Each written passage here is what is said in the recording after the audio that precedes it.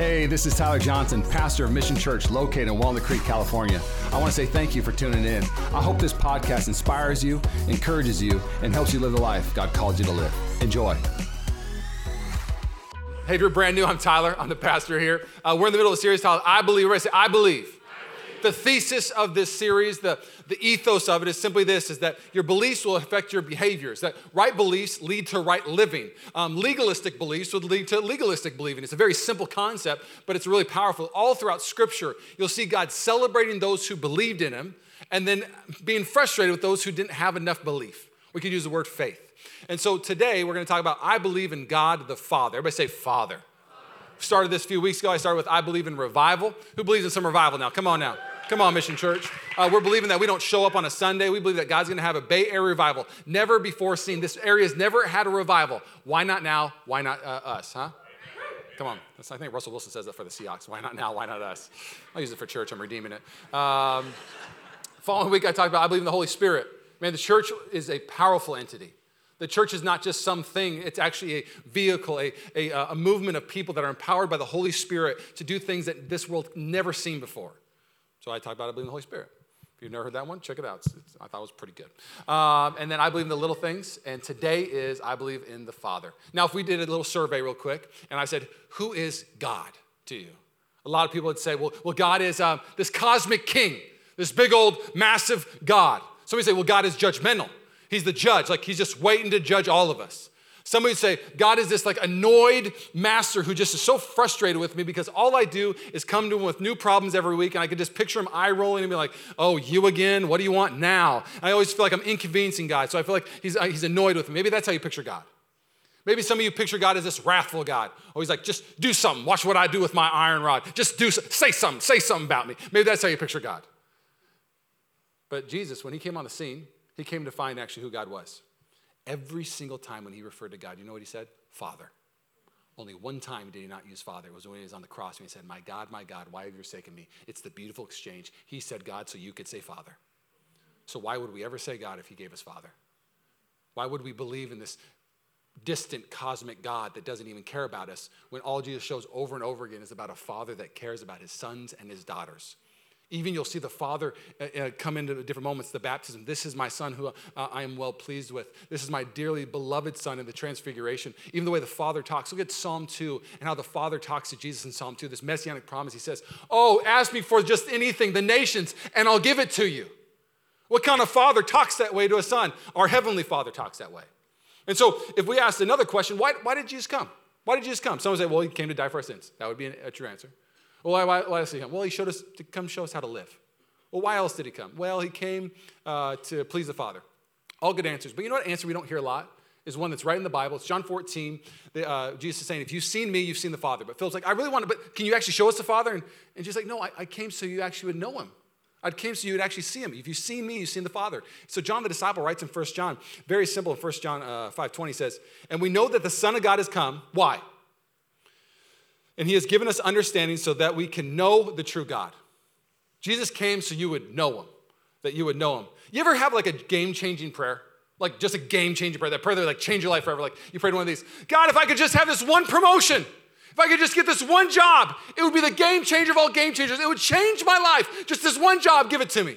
Your game-changing prayer. Or be like, God, if I could just get this one house, if we got this much money and we got this house, it would change our whole family. Oh, it's a game-changing prayer. Please, God. Maybe during worship, there's a girl you have a crush on in the room. You're like, God, please, just tell her to like me. Tell her to go out with me. And if she loved me, my life would never be the same. Game changer prayer. If you're worshiping like this and putting your hand towards somebody, don't do that. That's weird, okay? She's mine. It's not how it works. But you pray for something, you think it's a game changer prayer. But then you go to the Bible and you actually see the game changing prayers. They're not praying about possessions. They're not praying for promotion. They're not praying for more power. They're always praying that they would know God more. And so Paul prays this amazing prayer for the church, and it's for us today. This is the game-changing prayer. Let's look at Ephesians 3, verse 14. When I think of all this, I fall to my knees and pray to the Father. I love that. Timothy Keller says it this way. What kind of kid could go into the president's quarters at 3 a.m. if they had a scary dream? Can you imagine me showing up? President, I'm scared. Sniper, yes, you have. Yes, Trank Tyler, yes. I couldn't do it. The only person that can go into the president's room anytime they want is a son and a daughter. Doesn't matter what time of day, a good father always has the door open to their son and their daughter. And so I love what Paul's showing. He's saying, man, I fall to my knees and I pray to the Father. He's not like, well, I got to do this first. No, anytime that you want access to the Father, Jesus paid the price. You can go to that room anytime. You can go to the throne room anytime. It goes on to say, the creator of everything in heaven and on earth. I love it when you see right here, Paul's bragging about his dad. I'm praying to the Father, the creator of everything. I remember being a kid and our friends would brag about their dads. Like, my dad played Division I baseball at UW. My buddy would be like, well, my dad, he played tight end for the Seahawks. And I'd be like, my dad's name is Bob. That's all I had. That's all I got. And to be honest, when we have kids, my kids are going to be like, my dad's name is Tyler, and he's tall. I mean, that's all my kid's going to have, too. But what I love is all of us. He's all our Father. We get to say, my Father is the creator of everything. He owns everything. He is all powerful, all loving. That's who my dad is. We should brag more about our Father. And so Paul's bragging about his Father. Goes on to say, I pray that from his glorious, unlimited resources, he will empower you with inner strength through his Spirit. Man, you ever feel weak? You ever feel like, man, where do I find strength? Right there.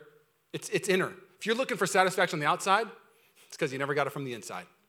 If you're looking for power and affirmation on the outside, it's because you never got it from the inside. It all comes from the inner. We're an inside-out kingdom. Everything. God wants to grow it from the inside out. He doesn't want you being thirsty for things of the world. He already wants to satisfy that thirst. Can I get an amen? Then Christ will make his home in your hearts as you trusted him. Your roots will grow down into God's love and keep you strong. Oh, just so much strength in that right there. And may you have the power to understand. Everybody say understand. As all God's people should, how wide, how long, how high, and how, okay, some people, good job, his love is. May you experience the love of Christ. Look at these prayers. I pray that you would understand. I pray that you would experience. This is the game-changing prayer, that you would experience the love of Christ, though it is too great to understand fully. I love that. You'll never, if you actually figured out God and he's in a box, he's no God. If you think you've actually figured all this out, you haven't got to the bottom. You've got to the bottom of your little puddle of knowledge, not to the depths of who God is. He's an infinite God. Every time the cherubs go down and they say, holy, holy is Lord God Almighty, they see a new greatness of our God. Every day, God wants to reveal a little bit more of his greatness to you. And it goes on to say, this is the promise with all this stuff. So what happens when you understand who he is? What happens when you experience him? Here's what happens. Then, this is what happens in your life. Then you will be made complete. Woo! You ever feel like you're lacking something? You ever feel like you're missing something? Oh, you wish you just had this or that? No, it says you'll be complete once this happens.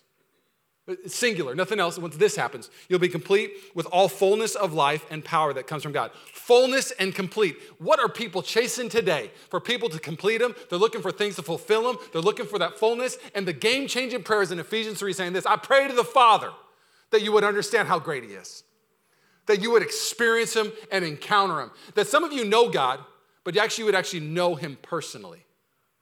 You can talk about who God is, but you never really experienced his forgiveness. You never experienced his redemption. That's what Paul's saying. Once you experience that, night, you're never going back. It's going to change your life forever. You ever been disappointed? Anybody ever been disappointed? Raise your hand.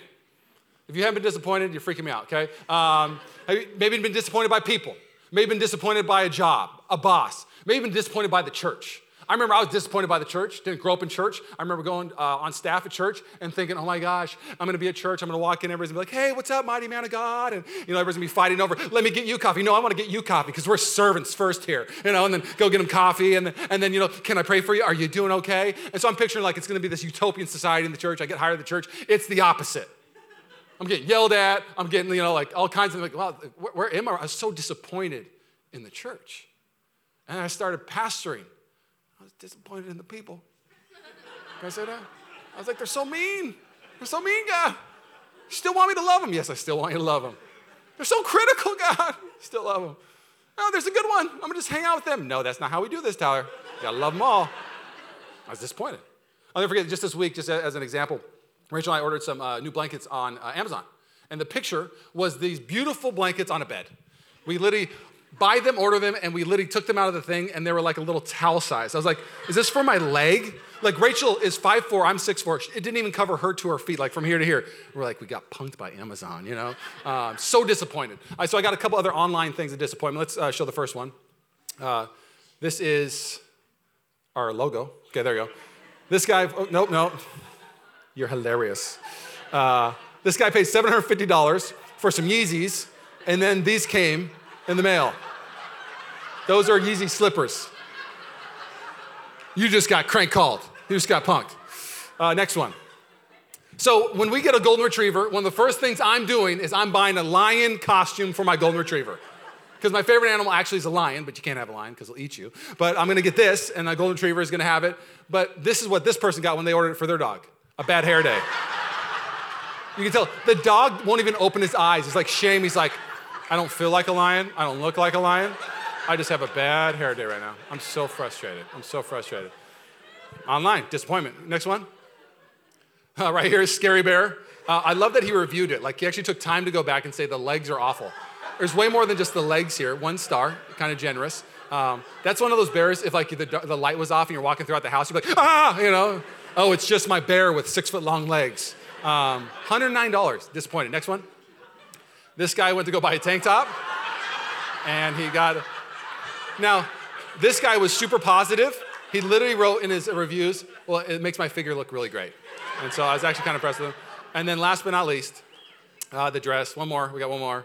Right here, the little kid ordered this and got a hand, literally the size of a hand. You just got punked. All right. Can I be honest with you? When we are growing up and we're watching movies and we're talking to people and we're dreaming, somewhere along the way, we develop a picture of what life could be and should be. And it may not even be from God. It could be from a chick flick. It could be from a superhero movie. It could be from a book you read. It could be from the world because you saw something. And so what happens is you click buy on that thing. And what happens when it shows up in your life, you are disappointed. It looks nothing like the picture.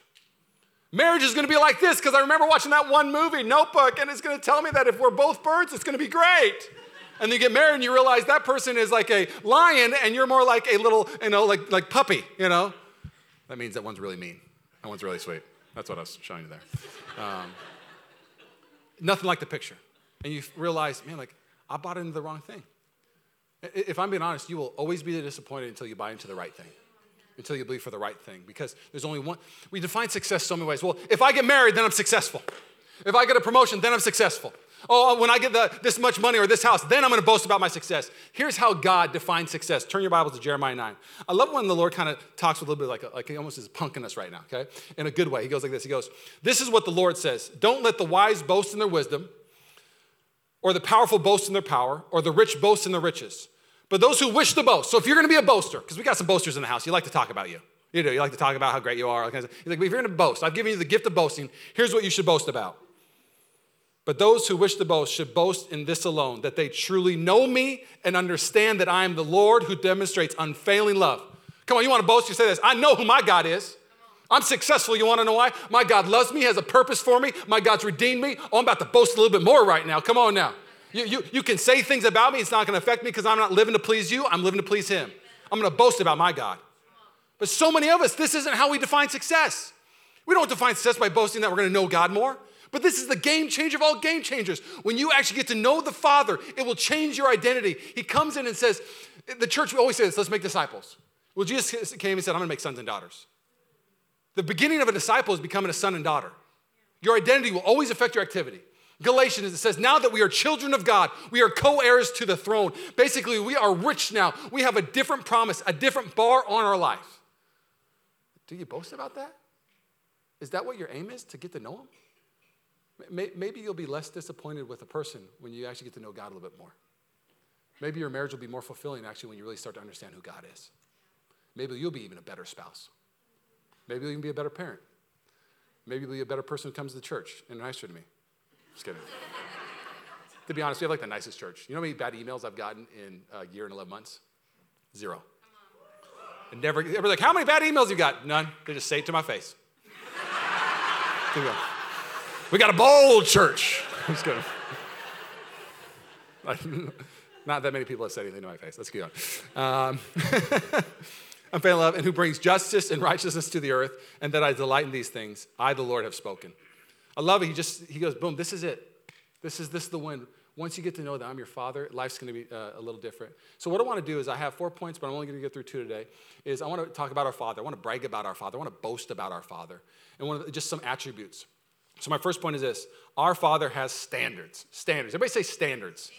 What a weird way to start out talking about the Father. But I'm telling you, this is going to be one of the greatest revelations you've ever experienced. If you didn't know this already, turn your Bibles to 2 Corinthians 6, verse 14 through 18, we're going to read. First thing it says this, do not be yoked together with unbelievers. What does that mean, yoked? In the Old Testament, there was these laws and rules that said the ox, that is a clean animal, cannot be yoked with the donkey, which is an unclean animal. And some of it was just super practical. If you got yoked with a donkey, which was unclean, and you're an ox walk at different paces. They walk in different directions. Donkeys walk in different paces. They walk in different directions. So when you yoke yourself with the wrong thing, what happens is instead of plowing and taking back ground and having a fruitful field, the donkey and the ox walk in a circle because they can't decide where to walk, and they never take back ground, and they never create fruit. Can I just tell you real quick? The Lord, as a God, says, I got standards. First standard is don't yoke your life with just anything. You better make sure that you yoke your life with me, because if you actually yoke your life with me and walk with me and have me lead you, watch what kind of ground you take back. Some of you aren't to your promise yet because you've been yoked to the world. And when it says yoke to believers, it's not saying don't talk to believers. Love unbelievers. Love people who don't know the Lord. Serve them. But you shouldn't have their mindset. You shouldn't have the same aim. You shouldn't have the same goal. When you leave here on Monday, when you're at work, your life should be completely different. Because here's what he says about being yoked. He says, for what do righteousness and wickedness have in common? Or what fellowship can light have with darkness? What harmony is there between Christ and Satan? What harmony is there with somebody who's trying to be selfish and the other person trying to be a servant? You can't do both. One person's trying to have their own justice and the other person's trying to forgive everybody. These things do not coincide. So Jesus is saying, come out from them. I'm setting a new standard. You're not going to live like the world. You're going to live like sons and daughters. Let's see how he finishes it. On what does a believer have in common with an unbeliever? What agreement is there between the temple of God and idols? For we are the temple of the living God. Everybody say living God. Come on now. As God has said, I will live with them and walk among them. I will be their God and they will be my people. Therefore, come out from them and be separate, says the Lord. Touch no unclean thing and I will receive you. This is an amazing thing because how does bondage and freedom walk together? They don't walk together. Isaiah 52, it's the promise of the Messiah. It's this moment where you hear the Lord, and whenever you hear the Lord, exclamation point, screaming, saying, come out from the bondage. How beautiful are the good news. The feet, they're coming. Come out from the bondage. You are choosing to live in Egypt. I want to give you a new land, a new promise. It is this invitation to get away from bondage and darkness to walk into light and freedom. Who doesn't want to say yes to that? But some of you don't know how to let go of the past. Some of you are too scared to actually say, you know what, but I'm comfortable with the darkness. I'm comfortable with selfishness. I'm comfortable with taking care of myself. I'm comfortable with that because what if I serve and I get taken advantage of? I don't know if I could actually live that way. Watch the Father work. Here we go. And I will receive you and I will be a father to you and you will be my sons and daughters. Everybody say sons and daughters. This is the promise. Read scripture, you're going to see this. You're going to see a rhythm of Paul, disciples, Jesus saying, hey, you're a son and daughter. He's the father. He has standards. Let me put it this way. You ever, I got to celebrate my dad. One of the things my dad did really well is he was really strict on who I hung out with. He wouldn't let me hang out with the bad kids. And what I mean by the bad kids, like at school, he's like, hey, don't hang around Tony. And just, you know the kids that are at school you shouldn't hang around with? They're like the ones that bring lighters for no reason to school. They're like, hey, check this out. I brought a lighter today. Why did you bring a lighter? Just to turn it on and off. Don't let the teacher say, hey, check this out. Yeah. You're like, what are you doing? Bad kid. Just stay away from the lighter kid, okay? Is there anybody the lighter kid in the house? Yeah, I was the lighter kid. I'm just kidding. So Tony was that kid. He would bring a lighter to school. Tony was the kid that would be like, hey, Tyler, let's put on 2 sweatshirts. I got 2 pellet guns, and let's shoot each other. We won't be able to feel it. Oh, you could feel it. Tony, ages 7, 8, and 9, my dad would say, stay away from Tony. You're not supposed to be friends with Tony. He's a bad influence. When you hang out with him, it's going to hurt you. And I'd be like, Dad, you don't know what you're talking about. Tony's fine. He's fine. Age 9, Tony brought a gun to school. We're walking home. He takes it out and points it and pulls the trigger. It's empty. Still one of the worst moments of my life. I remember it like it was yesterday. And my dad said, stay away from Tony. And I said, Dad, you don't need to tell me who I hang out with. I'm going to hang out with who I want to hang out with. And what a good father does is he has standards. It says in James 4, it says, do not be friends with the world. Come out from the world because world, the culture, it doesn't want to bless you. It wants to chew you up and spit you out. It's philosophies. It's ideals. It's not going to bless you. It'll be the worst years of your life when you live for the world. So he's saying, don't be friends with the world. I've got a new friend, and his name is Jesus. He's the friend of sinners. He's the best friend.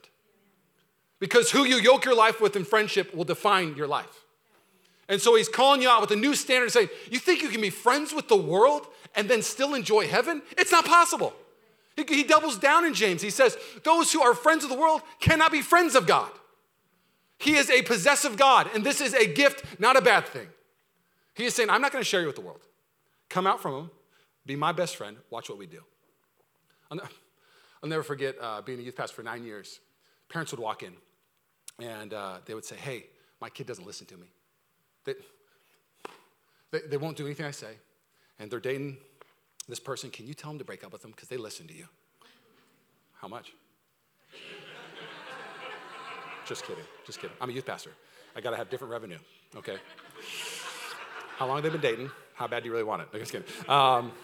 Basically, a lot of the time I actually would tell the kid to break up because I think, that a lot of the kids that were dating is just bad news. So I'm like, yeah, I'll talk to him today. I'll see what's going on. And so I remember a lot of time I'd say yes, sometimes I wouldn't. But I remember talking to this girl, and she started dating this guy, and his name was Robert. And I walked up to her, and I said, your mom's been telling you to stop hanging out with Robert, and you won't. What's Robert's intentions? He want to sleep with you? She's 17. I'm a youth pastor. Well, I'm going to talk real. Yeah, he's been trying to sleep with me for like the last 2 weeks. Asked me to sneak out like 4 a.m. last week. And I said, no, but I don't know if I'm going to be able to say no forever. And I said, the best decision for your life is to stay away from him. He is not your future husband. He doesn't care about you. He just wants to use you. Keep him away from you. Okay, Pastor Tyler, you got it. It's fascinating that a lot of you in the room are the same way as that daughter. You don't talk to your parent. You got to have somebody else tell you. The father should have the ultimate authority. You should read the word of God and say, if you say it, I'm doing it. You're saying not to be friends with the world? Hey, ultimate authority, you care the best because this world does not want to bless me, it wants to break me. This world doesn't want to make a masterpiece, it wants to make a mess. I will not be friends with the world. It says in 1 John 2, it says, do not love the world. Because what happens when you love the world? Do you ever notice when you really start loving something, it starts to control you. It says love compels, constrain, control, the Greek word. It starts to dominate the way you live your life. You don't want to do sin. You don't want to do those things, but you just keep doing them. It's because you love them. So there's a simple principle. What you feed grows, and what you starve dies. And they say, well, hey, you don't ever just stop loving somebody. You fall out of love. Yeah, and you fall into love. I actually think that you keep falling into love with things or fall out of love. Some of you need to fall out of love with the world. You need to stop giving time to the world, start starving the world, your selfish desires, the things that you think are the best, and stop hanging out with those things and actually start hanging out with the Father and falling in love with the Father. Because what happens is you become friends with the world, then you love the world. It says in Romans 12, there's another thing the Father says in his standard. He says, don't conform to the world. Because once you have friends with them and once you love them, you become just like them. And you're running after the same things that are tearing this world apart. Division, arrogance, everything, self-discovery. I'm just trying to figure out who I am. I'm going to define who I am. Nobody else is going to tell me. Which we're going to talk about in the prodigal. That's who he was. And what I love about the Lord is he gives us answers to all three. He says, I've got a new friend. His name is Jesus. He's going to be your best friend. I've got a new first love. It's me. And then don't be conformed to this world, but be transformed. You know what I love about Christianity? Is that when people get saved, it's not some conformity thing. A lot of religions, they're a certain way. You have to pray this way and look that way and why you pray. A lot of religions, you just got saved, you got to wear this and you got to do this. You know about Christianity? You know what the signature of God is? It's nothing on the outer, it's just the inner transformation. So the way our uniform rocks is simply this. Wow, you got a lot nicer. Wow, you got a lot more patient. Well, you got kinder. Wow, you got a lot more freedom. How did that happen? I'm being transformed. I fell in love with the Lord. He's my best friend, and I'm being transformed. This is what happens. This is what identifies Christians. It's not going to be what we wear. It's not going to be how we all pray the same way. It still freaks me out sometimes during worship songs when the song comes up, everybody's like, there is freedom, and everybody's hands go up. I'm like, we got to figure this out. We need to coordinate because we look kind of weird to raise our hand at the same time. Just a thought, okay? I'll take the first chorus, you take the second chorus, okay? And then the rest of y'all can have the bridge. Our God has standards, and they're relational standards. I grew up really poor, so I grew up playing basketball in the inner city, and the majority of the kids on our basketball team did not have dads. So when you don't have a dad, it's really hard to even know like the promise on your life. Who's there to set the standard? A dad, a mom would say, hey, that's not how we talk to girls. I'm raising the standard. You don't talk that way. A father would raise the standards and say, hey, I just want you to know something. There's a calling on your life. There's a purpose on your life. Do not allow this to destroy your life. A father's always raising the standards. Get away from those friends. Hey, don't be lazy. Laziness is not your trait. You're a hard worker. Hey, don't be selfish. You're not selfish. You're selfless. You ever hear parents say, hey, you're better than that. Throughout Scripture, God's always saying, you're better than that. I'll use a movie illustration even just to help a little bit more. Lion King. Who loves Lion King? Yeah? I haven't seen the new one because I'm a traditionalist, and so it doesn't exist to me, okay? I've only seen the old one. I won't see the new one. I'll pray about it. But I haven't seen it.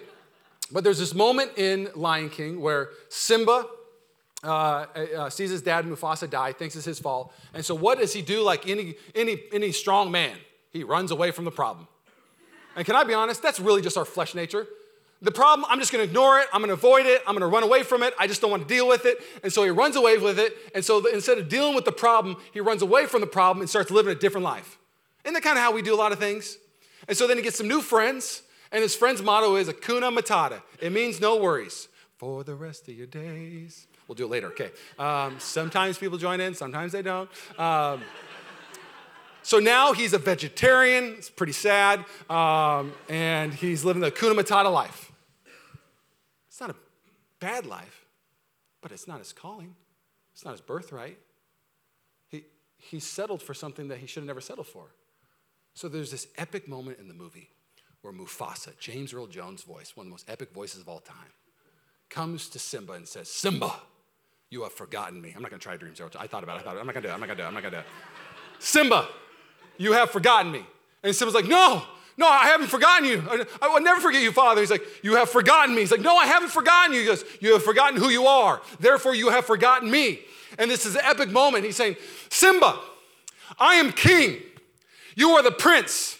You are the heir to my throne. There is an inheritance. There is a responsibility. Pride Rock is your responsibility. What you ignore, the enemy invades. I have called you to live a different life. You are not here to live the Hakuna Matata life. You're here to fight. You're here to serve. You're here to defend people. You're here to destroy the enemy. This is your calling, Simba. And so Simba gets Timon and Pumbaa and says, we got to go handle business. And it goes back to Pride Rock and destroys Scar and restores everything that the enemy's been destroying. And what happens a lot in our life, when you start reading the Word and you get to know God, He starts raising the standards in your life. He starts saying, hey, your life's not just about getting a job. You think your life's just about finances? That's nothing. I've called you to change the world. I've called you to be redeemed. I've called you to love people like they've never been loved before. I've called you to be a game changer. And you say, no, you've forgotten who your Father is if you don't believe that promise. Because if you don't believe that promise, you don't know who's given it. I'll put it this way. Says this in Psalm 127, 3-5. Children are a heritage from the Lord, offspring a reward from him. Like arrows in the hands of a warrior are children born in one's youth. Blessed is the man whose quiver is full of them. They will not be put to shame when they contend with their opponents in the court. It's this beautiful picture of a parent with their kids. And the picture the Bible shows is that the kids are like arrows. So sons and daughters are like arrows, and they're put in the bow. And they're to be shot out and propelled. So what's the parent's role? To aim the child and propel the child forward. You know what happens when you're fatherless? You have no bow to shoot you forward. You have no bow to aim you forward. And so the father says, man, I am the ultimate bow. I'm the ultimate direction giver. I can point you in the right direction, and I will propel you forward. I will get you places you never thought you could get. But the problem is a lot of us don't have the bow, and a lot of us don't have the father. I'll never forget Martin Luther King Jr., one of his most powerful speeches that he said that not a lot of people have heard that they should. It's where he's talking about the civil rights, and it's towards the end where they've won a lot of victories before his death, of course. And he says a lot of the times people say this, well, just pull yourself up with your bootstraps. And Martin Luther King Jr. said, well, a lot of people don't understand history. They don't understand that when they were giving away land, they gave it away to everybody except the African Americans. And so what happens is he goes on to say, so you tell us to pull up our bootstraps, but the problem is we don't even have boots to pull up. And it makes you understand that not everybody has the same beginning. Not everybody has the same resources. Not everybody has the same father. Not everybody has the same thing. And so what we're trying to do as churches, we're trying to tell Christians, hey, just do better. Just do better. Stop sinning. I just don't know how to do better. You want to know why? Because you're never supposed to do better. You're supposed to get in the bow, and then you're supposed to be shot out by the Father. A lot of us don't understand it. You know what your problem is? You don't have the Father yet. You're not supposed to raise yourself. You're not supposed to graduate on your own. You never graduate from being a son and daughter. You will always be a son and daughter. You will always be crying out, Abba, Father, like it says in Romans. Abba, Father is a baby term. Until the day you die, you should start your day with Abba, Father. What it's saying is, I have no idea still what I'm supposed to do today. You do. Lead me, guide me. If I feel like I figured this thing out, save me from myself, Abba, Father. You will never graduate from being a son and daughter. Second point is our God is relational. Our God is relational. One of the more famous verses in all the Bibles, Luke 15. It's kind of the vision statement of our church. And you guys mind? Can I go 5 minutes longer? Is that okay? You guys can stay. The rest of you can go. So anyways, let's talk. I'm going 5 minutes longer. I'm going for it. I don't want to miss this. Something I want to tell you real quick. I think that church gets really special, really powerful. I want to finish my other point real quick, but stupid clock. This is my prayer for our church. I want to share the dream of our church real quick. I got to. A powerful church is not a church that people see themselves as attenders, not even people that see themselves just as disciples, but people see themselves as sons and daughters. This is when we get real dangerous, and here's why. Because when you become a son and a daughter, it's just a different standard, different responsibility, different commitment, different kind of swagger, different kind of confidence comes with being a son and daughter of the true king, okay? And so when that happens, this is my prayer for Mission Church. We're going to get a building soon, I believe, and we're going to have it paid off by year 10. That's my prayer. And we're going to allocate so many finances to planting churches and building orphanages and taking care of a broken world. That's what I think the church's role is to do. We're doing it right now, of course, but I think there's a thing about stewarding and taking care of things and margins, so we're doing all of that, but I think we're doing it at such a high rate. And so when mission churches get planted, when sons and daughters come to town, this is my dream when they hear a Mission Church Oakland, or Mission Church Berkeley, or Mission Church San Diego, Mission Church LA, Mission Church Seattle, Mission Church New York, wherever it's going to be planted. I want this to happen. Orphans in those cities that are orphanins will say this: Mission Church is coming. I hear when they come to town, there's no more orphans. I hear that they take care of everybody. I hear they serve the city. I heard that I had nothing and they're going to adopt me and let me be a part of the family. That's what I heard about Mission Church, because they were adopted also. And so I can be adopted in the family. I want the gates of hell to say, oh, Mission Church is coming. Just pack up the gates. They're going to tear me. Let's just go to another city. Let's just get out of here. That's the dream of Mission Church. That doesn't happen by attenders. It doesn't happen by legalistic people. It happens when sons and daughters know they have access to the throne room and they walk a little bit different in the house. They walk a little bit different in the world. And because of that, there's got to be a different way that we treat people. And Luke 15 is this amazing parable where Jesus knows the Pharisees are frustrated with them, and even the licentious people are a little frustrated with them. You know what I think when the gospel's clicking on all cylinders, like when it's just dominating? It's when you're offending everybody. You're like, doing a good job. It's when the religious people are like, you don't talk about sin enough. People are too encouraged at your church. How dare you hang out with those people? And so the religious people are angry, and then the licentious people are like, hold on a second. You said Jesus is the only way, the truth and life. You're telling me he's the only way to find fulfillment? He's the only way to find real strength? Well, that's offensive. When I got both sides saying they're offended, I'm like, killing it. Bam, because here's why. If you haven't experienced grace, because grace is not something to be thought of. It's not a concept. It's actually an experience. It's a force. It's like a hug. You can't describe a hug. No, you got to experience a hug. So if you haven't experienced grace, it just frustrates you. And so everybody's frustrated with Jesus at this moment in Luke 15. And so he tells them a parable about the prodigal son and the older brother. It's a phenomenal story. We'll pick it up in verse 17, where the prodigal's already taken his money, everything, and went on his self-discovery, if you will. And really what Jesus is saying in Luke 15, if I could put it this way in our modern day times, the blue states think the red states are the problem. The red states think the blue states are the problem. Jesus says, you both are the problem. That's what he's saying. Pharisees like, they're the problem. Sinner's like, no, they're the problem. And he's like, time out, you're all the problem, but I'm the solution. And so it goes on. He says, when he finally came to his senses, he said to himself, at home, even the hired servants have food enough to spare. And here I am dying of hunger. I will go home to my father and say, Father, I've sinned against both heaven and you. I'm no longer worthy of being called your son. Please take me as a hired servant. If you know the context of this, the kids live in the house, the slaves live on the property, and the hired servants live in town, and they come in to make something and then leave it with it. So the son doesn't even think he can live on the property as a slave. He's coming with the lowest bar. I'll be a hired servant in the house. And some of you, your mindset right now, God is more like a boss than he is a father, and you act like a hired servant. I'll come in and have a transactional relation with you. I'll do this so I can get this, and then I'll go and be on my way. You are missing out on everything. And this is the mindset of the prodigal son right now. He's saying, I'll just go back, and at least I could live in town and get something. Religion, even though he's the prodigal, he has a religious mindset. Religion says we obey to get. The gospel says we obey to get God. So we just obey to get him. He's the ultimate reward. So it goes on to say, I love how the father responds. So he returned home to his father, and while he was still a long way off, his father saw him coming, filled with love and compassion. Stop. Filled with, what is the father filled with? Love and what else? I'll get on Facebook and people are like, hey, just so you know, don't forget, God is wrathful. Yeah, if you don't talk about enough. He's wrathful. He's severe. He is judge. We don't talk about that enough. I'm like, no, be honest, I didn't grow up in church. That's not why I didn't go to church. I knew that he was wrathful. That's all I heard. A lot of people, why the reason they're not walking through the door right now is because they think God's wrathful, judgmental, and he's going to destroy them. They don't know that the church and the Father is full of love and compassion. Change the way you tweet a little bit if that's you. Offends you a little bit. I love what it says about what the Father does. He says he runs to him, says he runs to his kid filled with love and compassion. He ran to his son, embraced him, and kisses him. Kisses. It's not kissed him all over his face. Sometimes we don't understand what happens. That Greek word is literally picture, just kissing his son on his neck everywhere, just so happy. Wrapped him up. And again, he smells terrible. He doesn't care. Wraps him up, tackles him. He says, his son said to him, Father, I've sinned against both heaven and you, and I'm no longer worthy to be called your son. And he's starting his speech like, okay, I'm a sinner. Now how about I do this, God? I'll come to this, and I'll be a hired servant. I love a good interruption. Like you're about to tell yourself, hey, I broke the TV, Dad. And your dad's like, hey, I just got a new TV. Oh, never mind. We'll just get rid of the old one. It's like the best interruption ever, right? It's one of the best interruptions ever. He goes, hey, Dad, I can be. And the dad's like, hugs him and goes, but his father said to his servants, quick, bring the robe, the best robe in the house. That would be the father's, and put it on him. Get a ring for his finger and sandals for his feet. These are all things that signify so many things that we'd preach on a different day.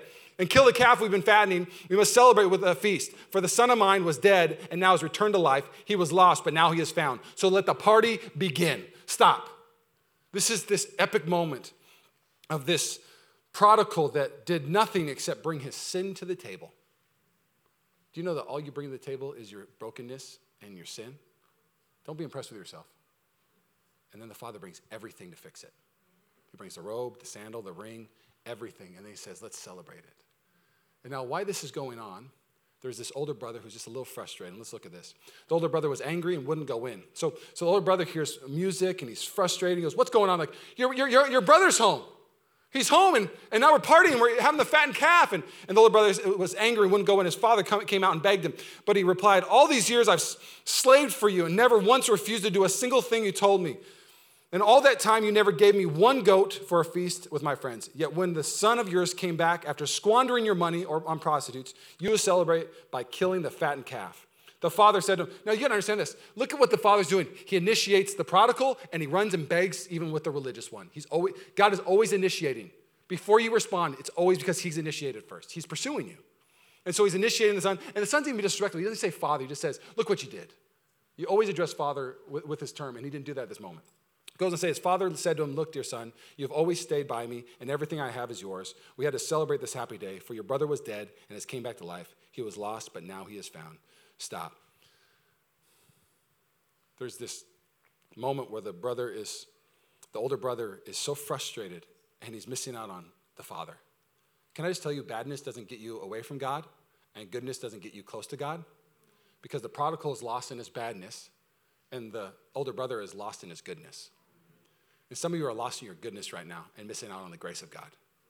Because what the Father says, and this is everybody in the room, and I'll say it with this big of a dogmatic statement, you will be disappointed and dissatisfied for the rest of your life until the Father is the ultimate reward of your life. If the Father is not the ultimate reward of your life, you will never, ever experience true joy in your marriage the way you're supposed to. You'll be like, I got a great marriage. Well, he's going to raise the standard. He could be even greater.